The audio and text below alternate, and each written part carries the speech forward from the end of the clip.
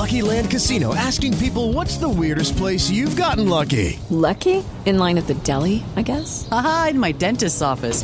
More than once, actually. Do I have to say? Yes, you do. In the car before my kids' PTA meeting. Really? Yes. Excuse me, what's the weirdest place you've gotten lucky? I never win and tell. Well, there you have it. You can get lucky anywhere, playing at LuckyLandSlots.com. Play for free right now. Are you feeling lucky? No purchase necessary. Void where prohibited by law. 18+. Terms and conditions apply. See website for details. Lucky Land Casino, asking people, what's the weirdest place you've gotten lucky? Lucky? In line at the deli, I guess? Aha, in my dentist's office. More than once, actually. Do I have to say? Yes, you do. In the car before my kids' PTA meeting. Really? Yes. Excuse me, what's the weirdest place you've gotten lucky? I never win and tell. Well, there you have it. You can get lucky anywhere, playing at LuckyLandSlots.com. Play for free right now. Are you feeling lucky? No purchase necessary. Void where prohibited by law. 18+. Terms and conditions apply. See website for details.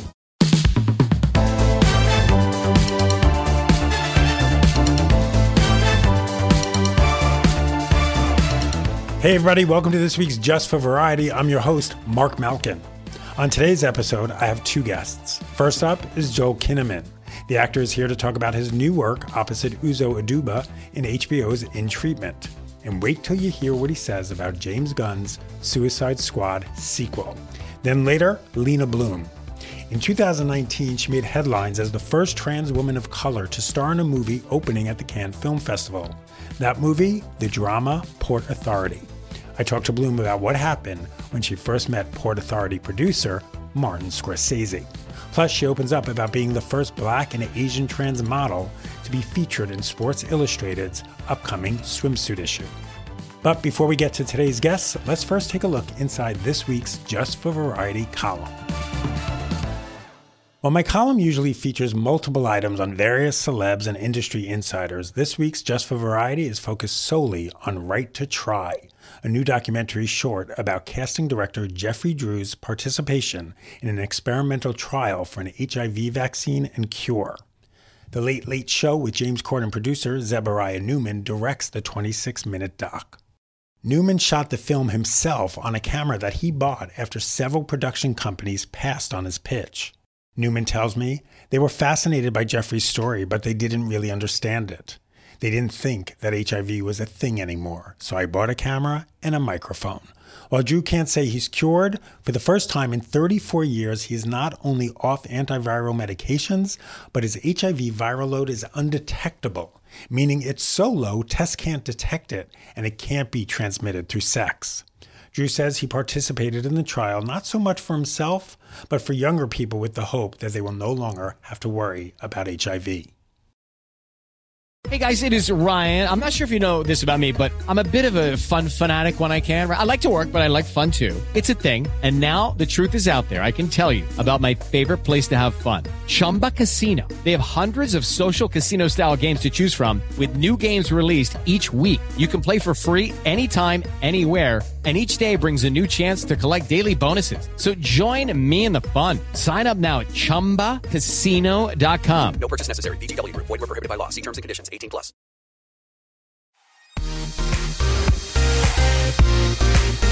Welcome back. Joel Kinnaman first appeared on this podcast about a year and a half ago to promote the series premiere of Apples for All Mankind. The series aired its second season earlier this year, and he's currently shooting the third. He can now be seen opposite Uzo Aduba in HBO's In Treatment. Later this summer, Kinnaman reprises his role as Rick Flag in James Gunn's Suicide Squad sequel. I caught up with Kinnaman over Zoom from his home in Los Angeles. How are you? I'm great, thanks. How you doing? Yeah, I'm good. Not going to complain. It's been good. A fucked up year, period. Yeah. It's been fucked up, and I don't know. I found a good path through it. I feel like. Yeah. And you've been working. Yeah, I've definitely been working on a lot too. It's a bitch shooting during this. I really don't like it, especially in California with all the overly rigorous precautions, and it's just it's so much gets lost when we don't see each other's faces. It's and I didn't expect it to affect me to the degree it did. Really? and how empty it felt without those little interactions and feeling that you're doing it together. And I think it just, people hide behind their masks. They don't feel, I think you have to have some incentive to make these little investments in each other and have these interactions. And it's, I did one show. So I both shot the second season of For All Mankind during the pandemic. And now I'm shooting the third season also, during, with the same regulations. And then also did In Treatment. And granted, in Treatment, I was, in and out, so I wasn't there every day. But that was hard because I didn't get to know anyone. Wow. Apart from the cast, and that was just Uzo. So it was one person and then a couple of the executives. And then you don't, I had conversations with a lot of people, but I never saw their faces. So I would never recognize them on the street. I know. Red carpets are just starting to open. So I've been doing red carpets. Last night I was on a carpet and someone come up to me like, hey, I'm like, they don't recognize me. I take the mask and I'm like, hi. I'm like, oh. Yeah. It's wild. So let's talk Uzo. She's a walking masterclass, isn't she? She's incredible. Tell me about your first day shooting with her. Did you do a lot of rehearsals with her, or because of the pandemic, you weren't able to? How did it all work out? Well, we had it was a, extra COVID precaution. But actually the first day we had a big kissing scene. Mm-hmm. And she she whispered to me, she was like, have you done this before? And I was like, done what? She was like, and I was like, oh, you mean kissing? I was like, yeah. I was like, on camera? She was like, yeah. I was like, you never done that before? She was like, no. I was like, okay, yeah, I've done it a lot. I was like, it'll be fine. It'll be fine. Just go with the flow. And so that's always, that's one of those ways that us actors get to know each other real close, real quick. The first day of shooting. First day. It's like, hello, let's make out. Why do they? I guess it's kind of, it does make you close right away, but you think like, why do they do that to you guys? Like, you don't know the person. Well, you shoot, per episode. And on that show, you shoot one episode in 2 days. So if it happens in the episode, then you're going to shoot it that day. So were you a fan of her work beforehand? Were you Orange is the New Black fan? I actually hadn't seen her. Yeah. So I haven't seen that show. So it's so genius. That's what I hear. No, I got a lot of people like telling me like, oh my God, you got to see it. And, we're very excited that I was going to work with her. But yeah, no, I hadn't seen it myself. And did you watch all the previous? This is a show that's it's not a. I guess is it technically a reboot? I guess it would be a reboot. I don't think so. They're calling it season 4, right? So right. And he is he's not in the he's sort of a character in the show, so it's in the same world, right. But I haven't seen every episode of the show, but I saw some episodes, and I saw them back in the day too. I thought it was very very good, and I grew up with a therapist mom, so this is one of her favorite shows. Your mom is a therapist. So do kids of therapists need therapy? Exactly. That's how it is. I kind of grew up with being in therapy. So you knew the language. You knew, the sort of the lay of the land going into this, I guess. Yeah, it's definitely not unfamiliar. I've seen therapists as well. I haven't really been in therapy. I've more had, talked to someone while working through an issue or, for a couple of months, but I haven't been going for years like some people do. I've never gone in analysis, for example, or anything like that. But I've always seen the value of it. And I think I grew up with, my mom, I think you sort of get that language and the perspective of yourself and being introspective and trying to get to the bottom of things. And not just accepting your reactionary behavior, but sort of taking a step back and trying to look at oneself and what is behind the behavior that you're doing, especially when you end up doing the same mistakes over and over again. That's the definition of insanity. I know therapy well. 30 years.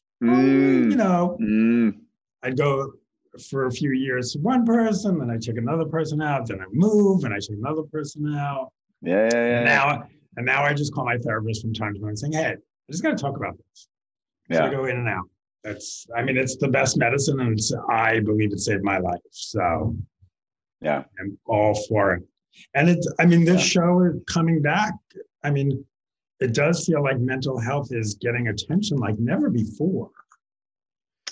Yeah, I think so. I think definitely the stigma around it has been lifted in the States. I wasn't really aware that it was that big of a stigma. Just, I guess, because of how I grew up, I always thought it was something that was sort of normal and that should be part of people's everyday life. But that's really not the case. I think people think that you got to be crazy or going through a breakdown of some sorts to go through therapy, but not understanding that it's just something that you can do to just work through your problems and help you look at yourself and just help remain happy in life if you're lucky and find a good one.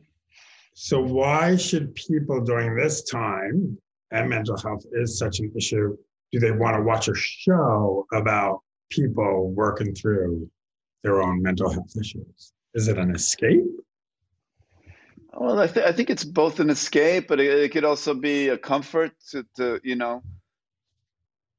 understand that you're not alone. The other people, think the same way or struggle with the same thing, or still dealing with old traumas, or still being affected by things that happened in their childhood, and understanding that it doesn't have to be a permanent state. It's something that you can work your way through and you can move on from if you deal with it in the right way. And therapy can be one of those ways to deal with it. And then I think it's also, it just cuts to the chase, because you're there to deal with the problem. So you're not beating around the bush, you get to it. And so that also makes for good drama. And I think it's if you're interested in human drama, it'll satisfy you. And of course, we don't want to give too much away, but tell us how you figure into Uzo, she plays Brooke, into Brooke's world, her life. So the show still has the same concept as it had in its original iteration, or in the original remake. That it's several storylines, and each storyline is a patient in session, and they keep coming back and working through. And then you also have the therapist storyline and sort of her personal life, and that's where I come in. I play the on and off boyfriend of Brooke of 20 years. So they just can't seem to commit to or break up with each other, and over the course of the season, they have a very interesting arc to their relationship. If the first episode, the first scene you have with her is you making out, I would hope it would get interesting. So what was it like working with Uzo? Tell me about working with her. No, it was great. I think that, considering the level of that dialogue, and it's not just easy. It's complicated stuff, right? And sophisticated. It's sophisticated dialogue that really you need to think about it. You need to work through it. You need to find the rhythm of it. It's not just you're not just feeding it into the hard drive. You got to work it. And we're shooting 2 episodes, 2 days per episode, and each episode is about 25 pages. So she's doing like 10 to 15 pages a day. So she's constantly just reading lines, and we had some time to hang out and talk. There was some brief moments, but basically like 80% of the times, as soon as they say cut, then she's got an earpiece and she has her assistant that's sitting behind, and they start reading lines for what they're doing 2 days later. So Wow. I mean, I think it's one of the more demanding jobs that you could have in Hollywood in terms of learning lines and all that. She's just very, very good, very, Yeah. very good. It's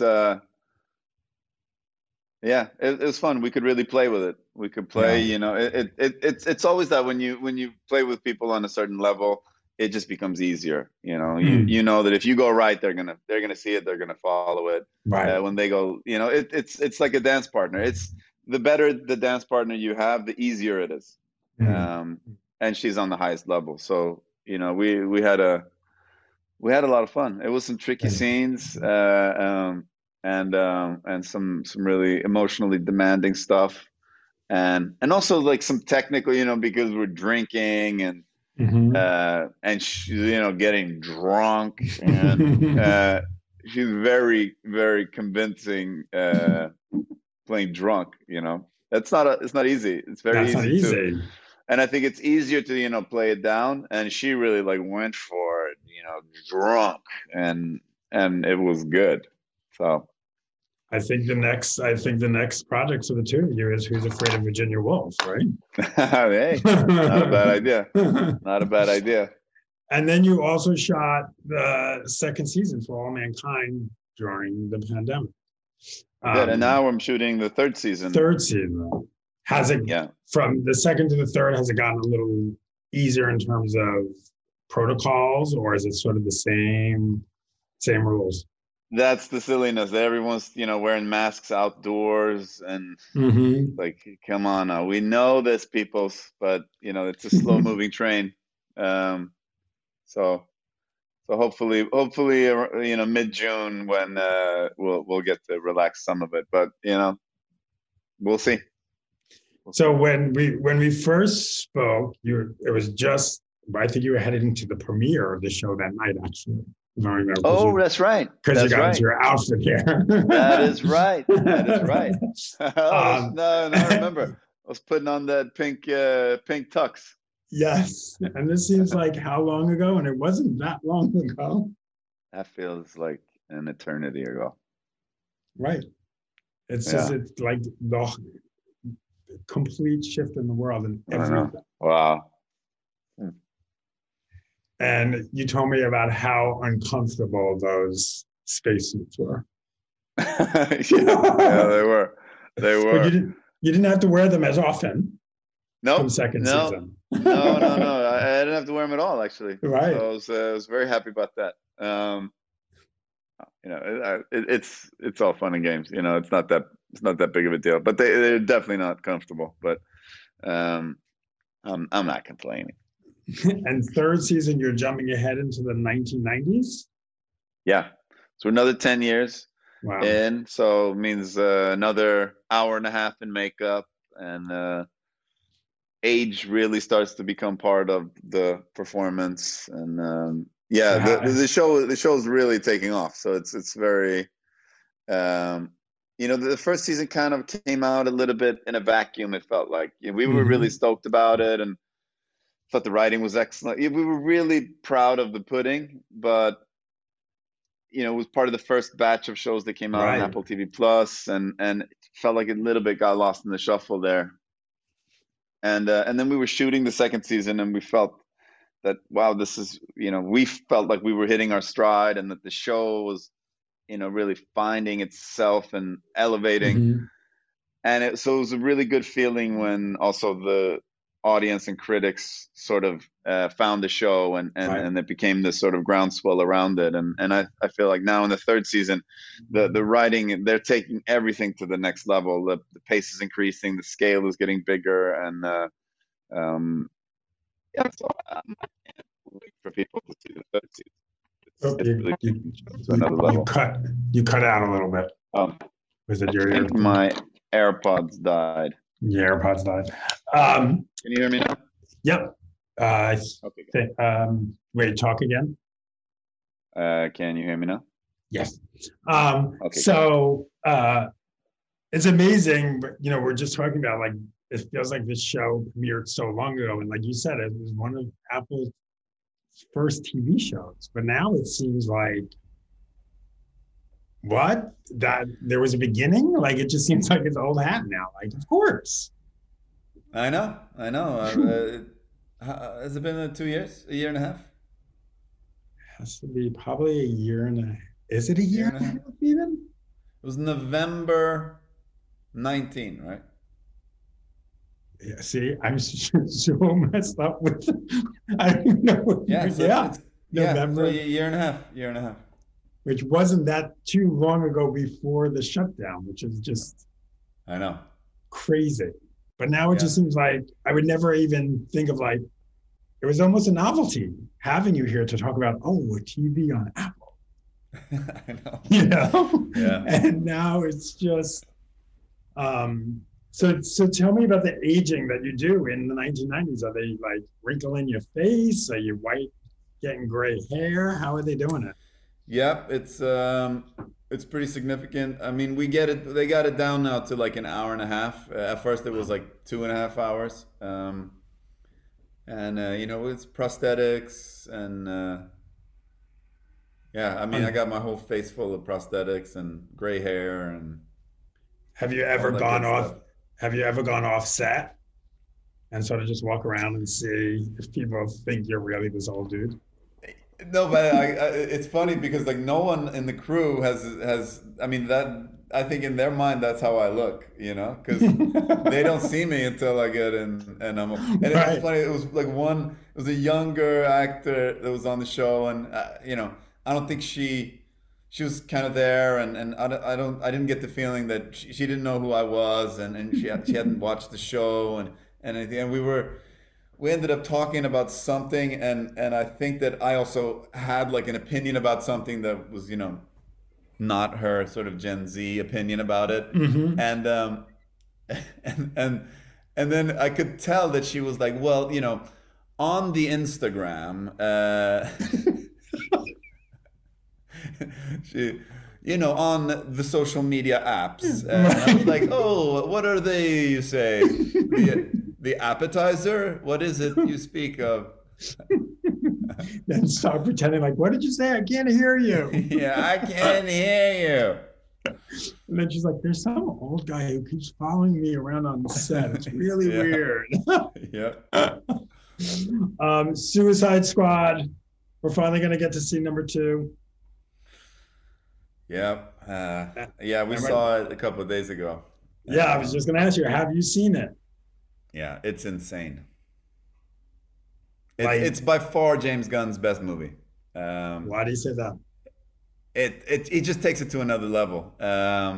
It's an insane film. It's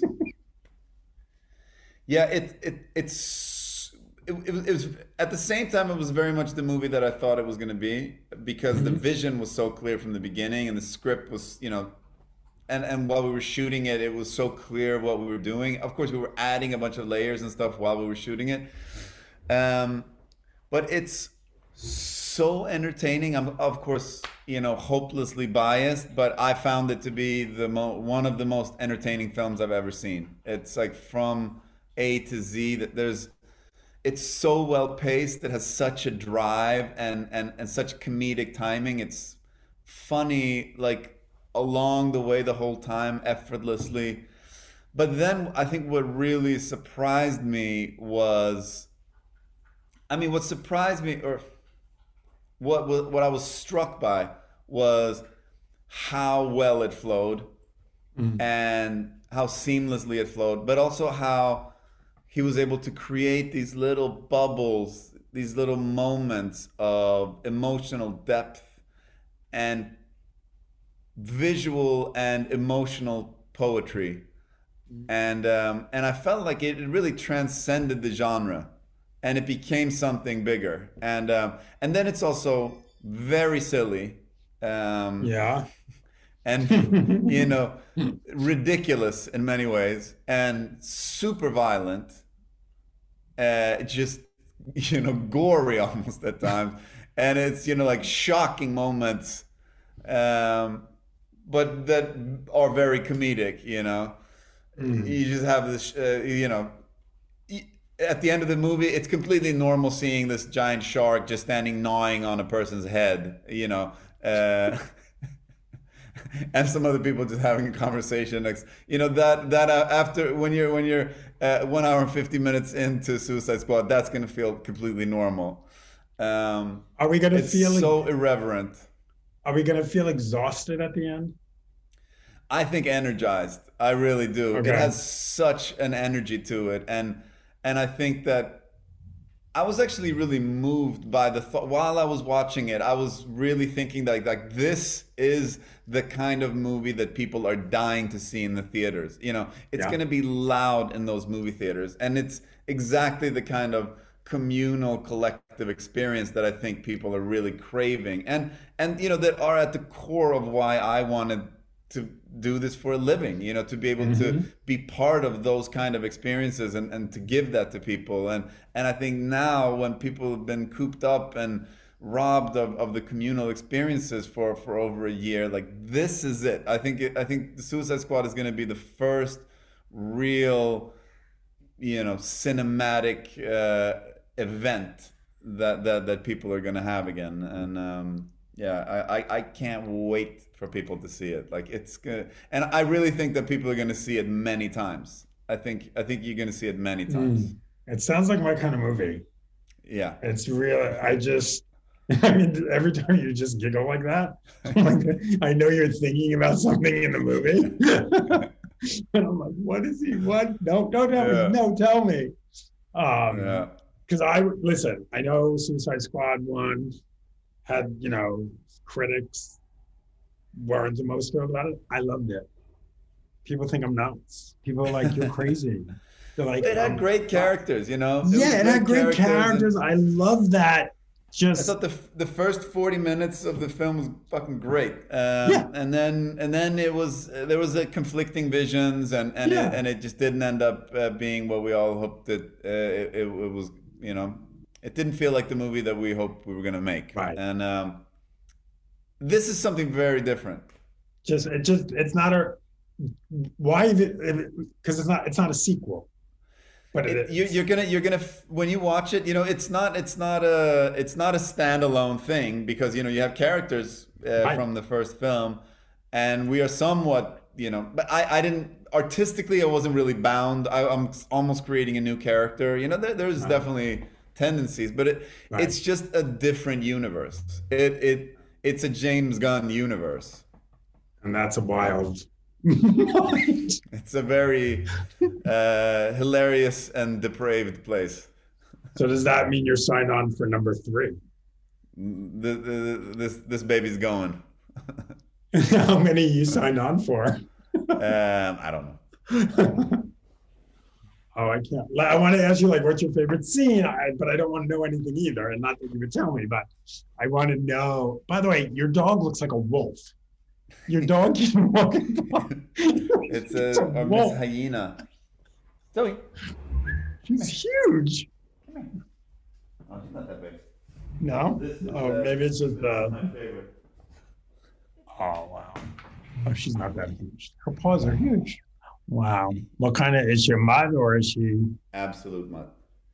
She's great. She's a little zombie. How old is she? How old is she? About 1.5 years. Oh, so she's a newbie. Yeah, we actually got her right after the first lockdown. Was she like a pandemic baby? Pandemic puppy, yeah. Yeah. Oh, that's awesome. Yeah, we have 2 little ones, and we almost got a third. But I was like, I just feel bad for these dogs when I really go back to the office, and my husband is a hairstylist, so he's in a salon. The separation anxiety is going to be off the charts. Yeah. Because they're literally by my side every day. I know. Yeah, I mean, I think we have such a good, we've been with her, the whole time. Right. You just, it's a special bond. Well, this is awesome. Thank you. I mean, talk about a range in treatment for all suicides. But that's what you love about it, you know? Yeah. No, I try like that's I'm trying to live in these different universes and I I wanted I really I come from sort of art house cinema Yeah. theater that drama world, but I really enjoy doing action as well. And so I tried to sort of stand with a foot in each camp. I want to do it all. What about a rom-com? There's one that's being considered right now, actually. Really? Yeah, it's one of the genres I haven't done. So yeah, Is it definitely considering something? it. Is it something that your team really has to go out to people and say, by the way, he wants to do rom-com, he can do rom-com? Or have No, they this come was to you actually and sort of said, incoming. I think after working with James Gunn, I also really got an appetite to do more comedy or things oh, that have great. more comedy in them. That's great. So, Awesome. Well, Joel, it's always a pleasure. yeah. Next pleasure time we'll do it in person. in person again. Yeah, for sure. That was Joel Kinnaman. Coming up next, Port Authority star Lena Bloom. But first, another look inside Variety's new Pride issue. On June 5th, public officials, activists, and celebrities will converge on San Vicente Boulevard next to West Hollywood Park for the groundbreaking for Stories, the AIDS Monument, a 7,000 square foot art installation honoring those who have died of AIDS or are living with HIV. The monument is set to open in late 2022. An audio component, Here Are Stories, accessed through the installation's website, will include readings from the AIDS Memorial, an Instagram account about people who died of AIDS. Variety has the exclusive first look at the celebrity participants and the people they will be reading about. Pose star Billy Porter provides a tribute to Sylvester, the late disco pioneer who died of AIDS at age 41 in 1988. MTV reality star and HIV/AIDS educator Pedro Zamora will be remembered by Wilson Cruz. Zamora, who appeared on The Real World, San Francisco, was only 22 when he died in 1994. Richard Gere will talk about his late friend, legendary fashion and portrait photographer Herb Ritts, who was 50 when he passed in 2002. For more LGBTQ stories from in and around the entertainment industry, check out Variety's new Pride issue or head over to Variety.com. Okay, round two. Name something that's not boring. A laundry? Ooh, a book club. Computer solitaire, huh? Ah, sorry, we were looking for Chumba Casino. That's right, ChumbaCasino.com has over 100 casino-style games. Join today and play for free for your chance to redeem some serious prizes. ChumbaCasino.com. No purchase necessary. Void where prohibited by law. 18 plus. Terms and conditions apply. See website for details.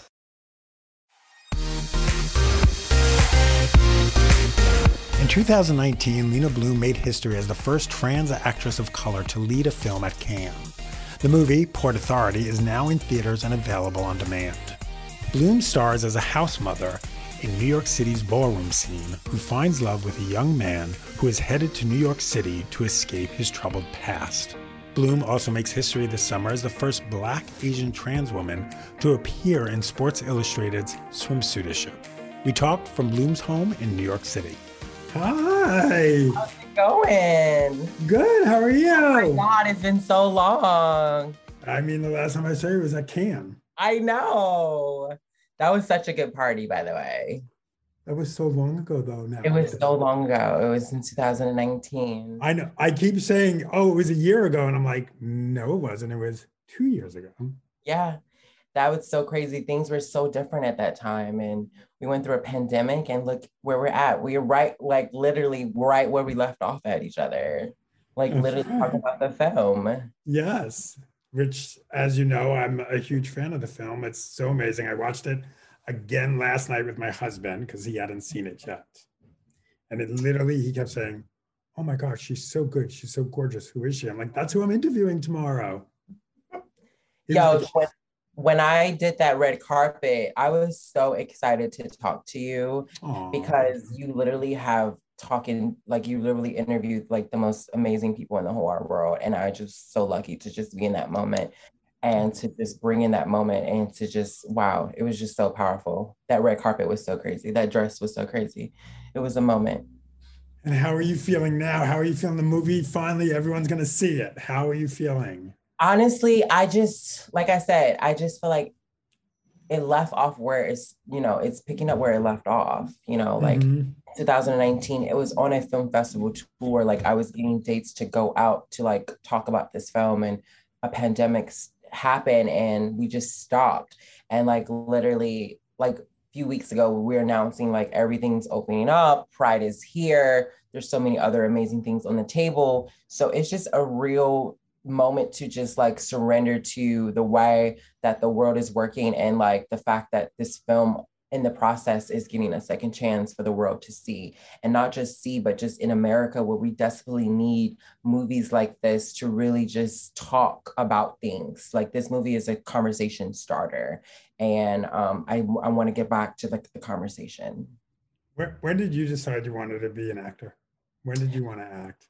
I always, since a child, watching like Home Alone, growing up, seeing, the Disney shows, and seeing so many sister, like seeing so many beautiful people that look like me, that have the same like languages and tenacity, and, move like me. And, you read their bios and they have the similar backgrounds. And, I always wanted to have that moment, but I never knew, like being a dancer, I was a dancer first. So like in that world, it's just like, they don't give opportunities to people of color. They don't give opportunities to gay, to openly queer people. They don't give opportunities to trans people. They still don't give opportunities to trans people. So I thought that the idea of me having those moments were so far and so long away that I was not born in the time to do it. So like, I just kept dreaming. And like one day I started seeing like Laverne Cox, and I started seeing the other girls, and I'm like, are we really having this moment? Like, I gotta go get mine. So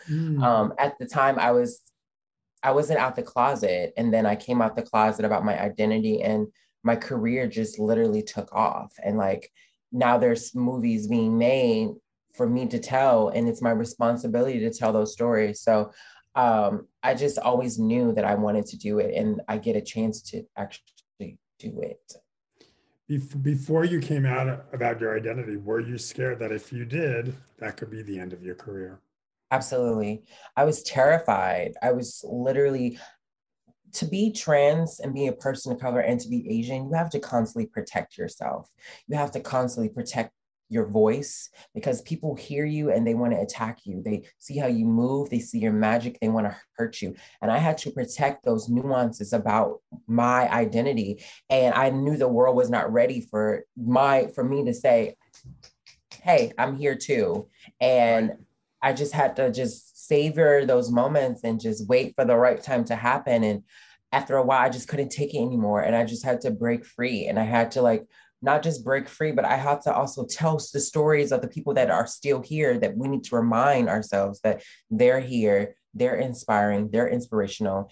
And I'm going to speak up for them. I'm going to speak up for this moment. I need to do this. It's my responsibility. And you're in a movie that's produced by some guy. What's his name? Marty Scorsese. He's amazing. Tell me about, was he attached to the film right away? Did he come later on? Tell me about learning about Martin Scorsese's role in the film. When I first found out about the film, I did not know he was attached. And when I got the okay that I got the film, they told me about it. And I was just immediately like, I grew up watching his movies. I grew up watching Taxi Driver. It was one of my dad's favorite movies that I watched as a child. It was one of the reasons why I moved to New York City. Here's a man in Taxi Driver that's dealing with his masculinity and the femininities of like trying to figure out who his character is and who he is as a person in this world of politics and, love and like lust and like the city. So it was like a no-brainer for me. Like a lot of his stories deal with like men and women trying to figure out who they are and their emotions of masculine and feminine. And here's a story that's talking about love, about masculine and feminine. So it was just a no-brainer. And one day I remember picking up my phone and saw that he followed me on Instagram. And I just was like, oh, wow, that's crazy.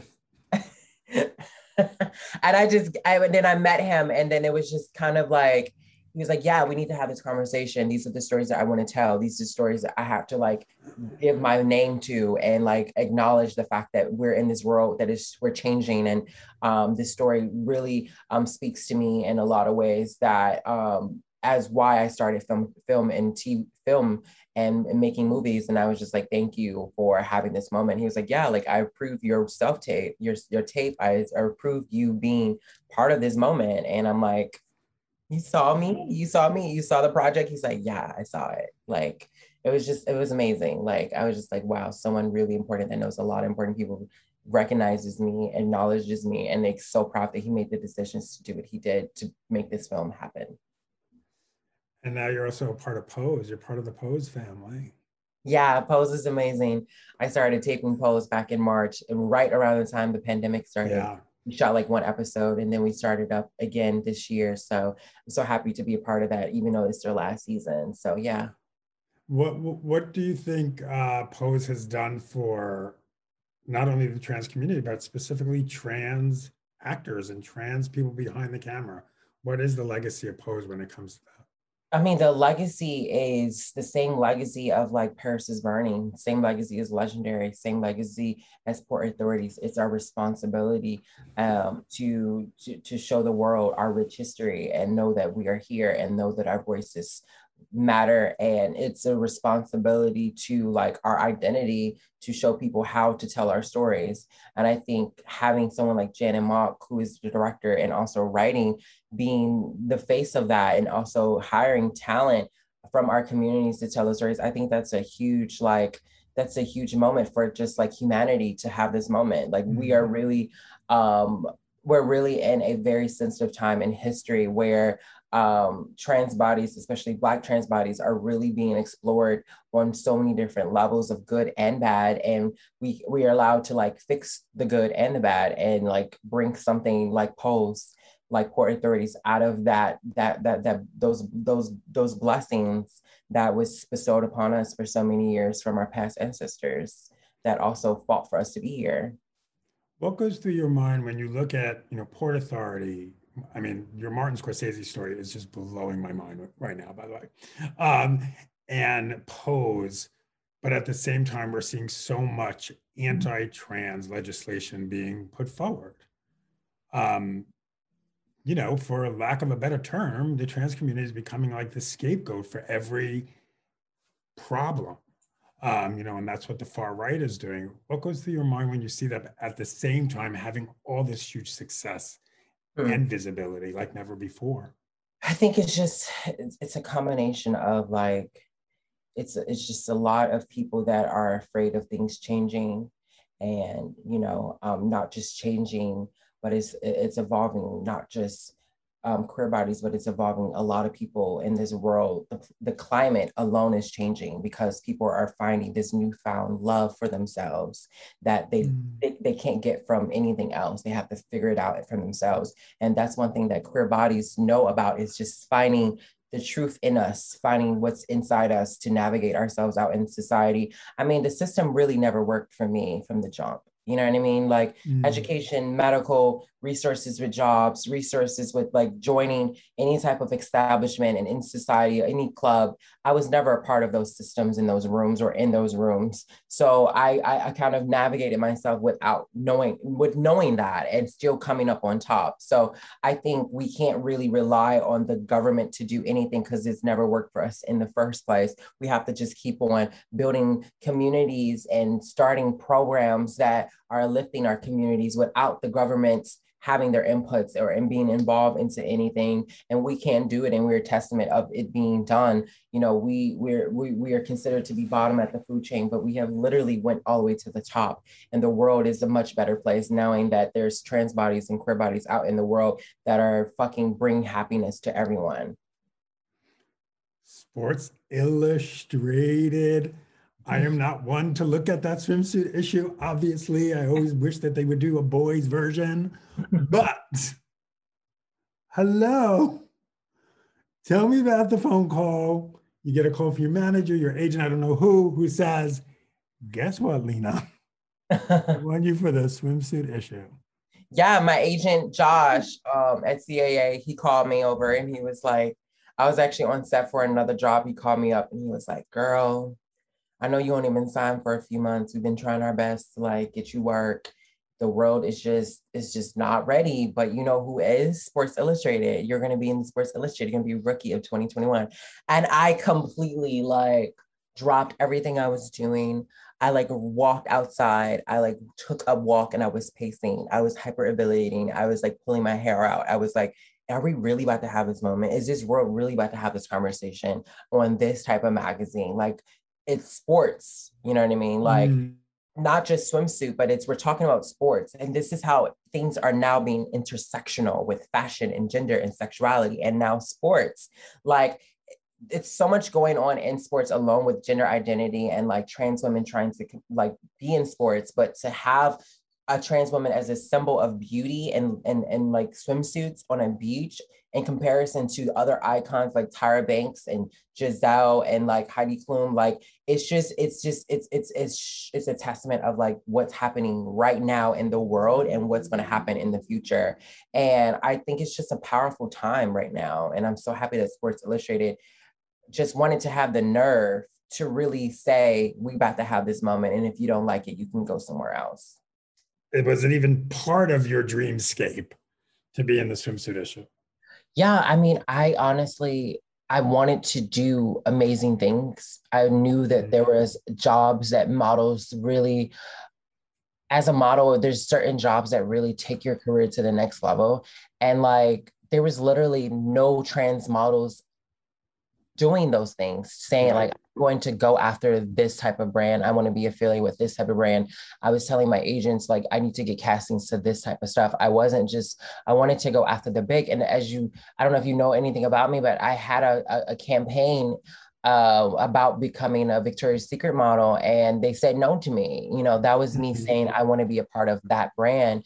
And them saying no. And Sports Illustrated was the brand that said yes to me before I even was given the opportunity to have that conversation. They was like, yeah, we want you. We need to have this moment. This is where our brand is at. This is the conversations we're talking about. And this is what we want to do. That's incredible. That's just, and I know I say this, I've probably said this to you on the red carpet at Cannes, but you know, your success, your visibility is going to save lives. That is why it's so important. That's why I have to go after my dreams. You know, there's a lot of things inside me, being a person of color, being Asian, being trans, being a woman. You know, we are all right now in the world being hurt, being paid, being killed, being murdered. And I represent all those things. So I have to have moments like this. I have to not give up on myself, you know, because the world is giving up on me in so many ways, but I can't give up on myself. I have to attach myself to things and to ideas that are about changing the world by giving life back into people. And every job I do, you will see a little piece of that. You will feel those moments. And it's really important to have that because we desperately need it. With all the success that you're having, with all the success that so many trans people are having in Hollywood right now, do you feel safer walking down the street these days, or is it more dangerous considering all the hate crimes that are taking place?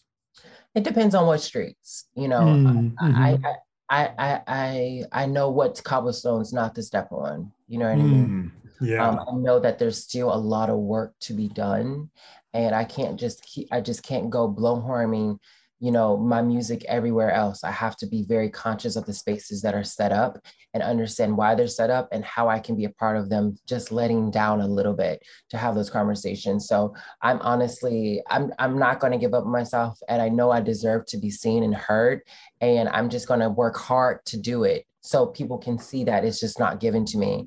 You know, I think right now we're in a time where social media allows people to like just have things faster. You know, I've been paying my dues for so long, and I don't want things just given to me because I'm just beautiful. I want to have messaging about it. I want to have purpose over the popularity. I want to have purpose platforms. I want to work with brands that have purpose messaging. You know, everything I attach myself to, it has to be about the collective of us all and how we can grow together in harmony. And if it's not about that, then it doesn't make sense to me. That's just honestly what it comes down to. Like, Port Authorities is a love story about two people from different parts of the world coming together that is pure, that is just honest about just connecting with each other. Yes. And every project, Pose, it's another project, Sports Illustrated. These are brands and these are moments for me to say, it's time to change the system. It's time to do it, and it's time to do it the right way. And these brands wanted to do it that way. And I commend them for having these moments to tell these stories and to be a part of this bigger picture. And I just hope that the world is a better place than the world that I was born into.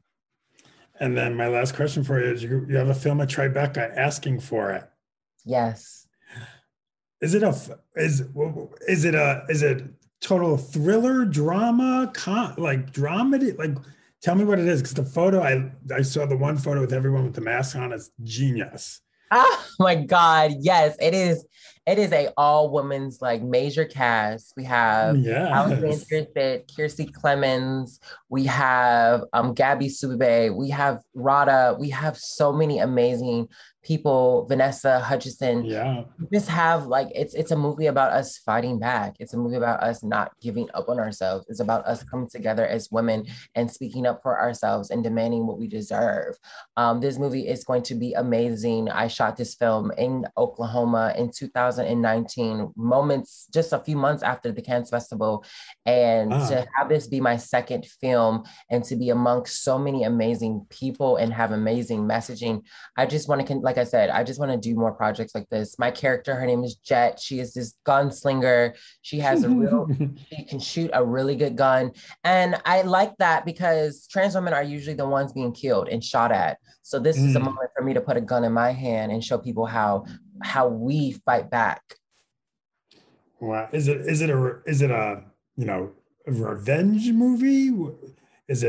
Are the women a group of vigilantes? How would you describe it? I guess you would say it's a combination of that. It's a combination of women just banding together to just say, I'm not going to be raped. I'm not going to be sexualized. I'm not going to be ostracized. I'm not going to be taken for granted.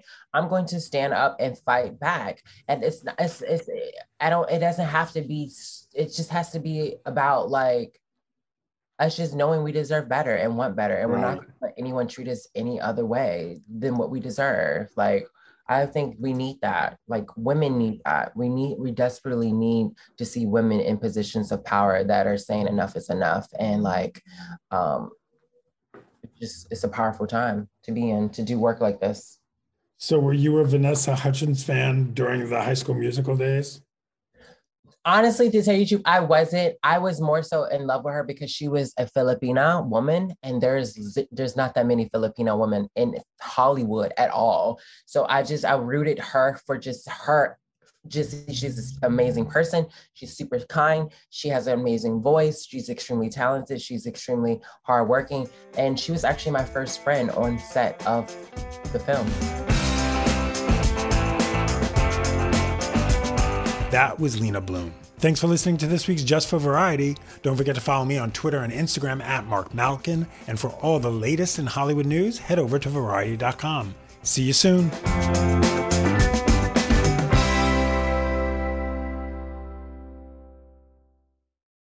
Judy was boring. Hello. Then Judy discovered ChumbaCasino.com. It's my little escape. Now Judy's the life of the party. Oh, baby, mama's bringing home the bacon. Whoa, take it easy, Judy. The Chumba life is for everybody. So go to ChumbaCasino.com and play over 100 casino-style games. Join today and play for free for your chance to redeem some serious prizes. ChumbaCasino.com. No purchase necessary. Void where prohibited by law. 18+ terms and conditions apply. See website for details. Hey guys, it is Ryan. I'm not sure if you know this about me, but I'm a bit of a fun fanatic when I can. I like to work, but I like fun too. It's a thing. And now the truth is out there. I can tell you about my favorite place to have fun. Chumba Casino. They have hundreds of social casino style games to choose from with new games released each week. You can play for free anytime, anywhere. And each day brings a new chance to collect daily bonuses. So join me in the fun. Sign up now at ChumbaCasino.com. No purchase necessary. VGW Group. Void where prohibited by law. See terms and conditions. 18+.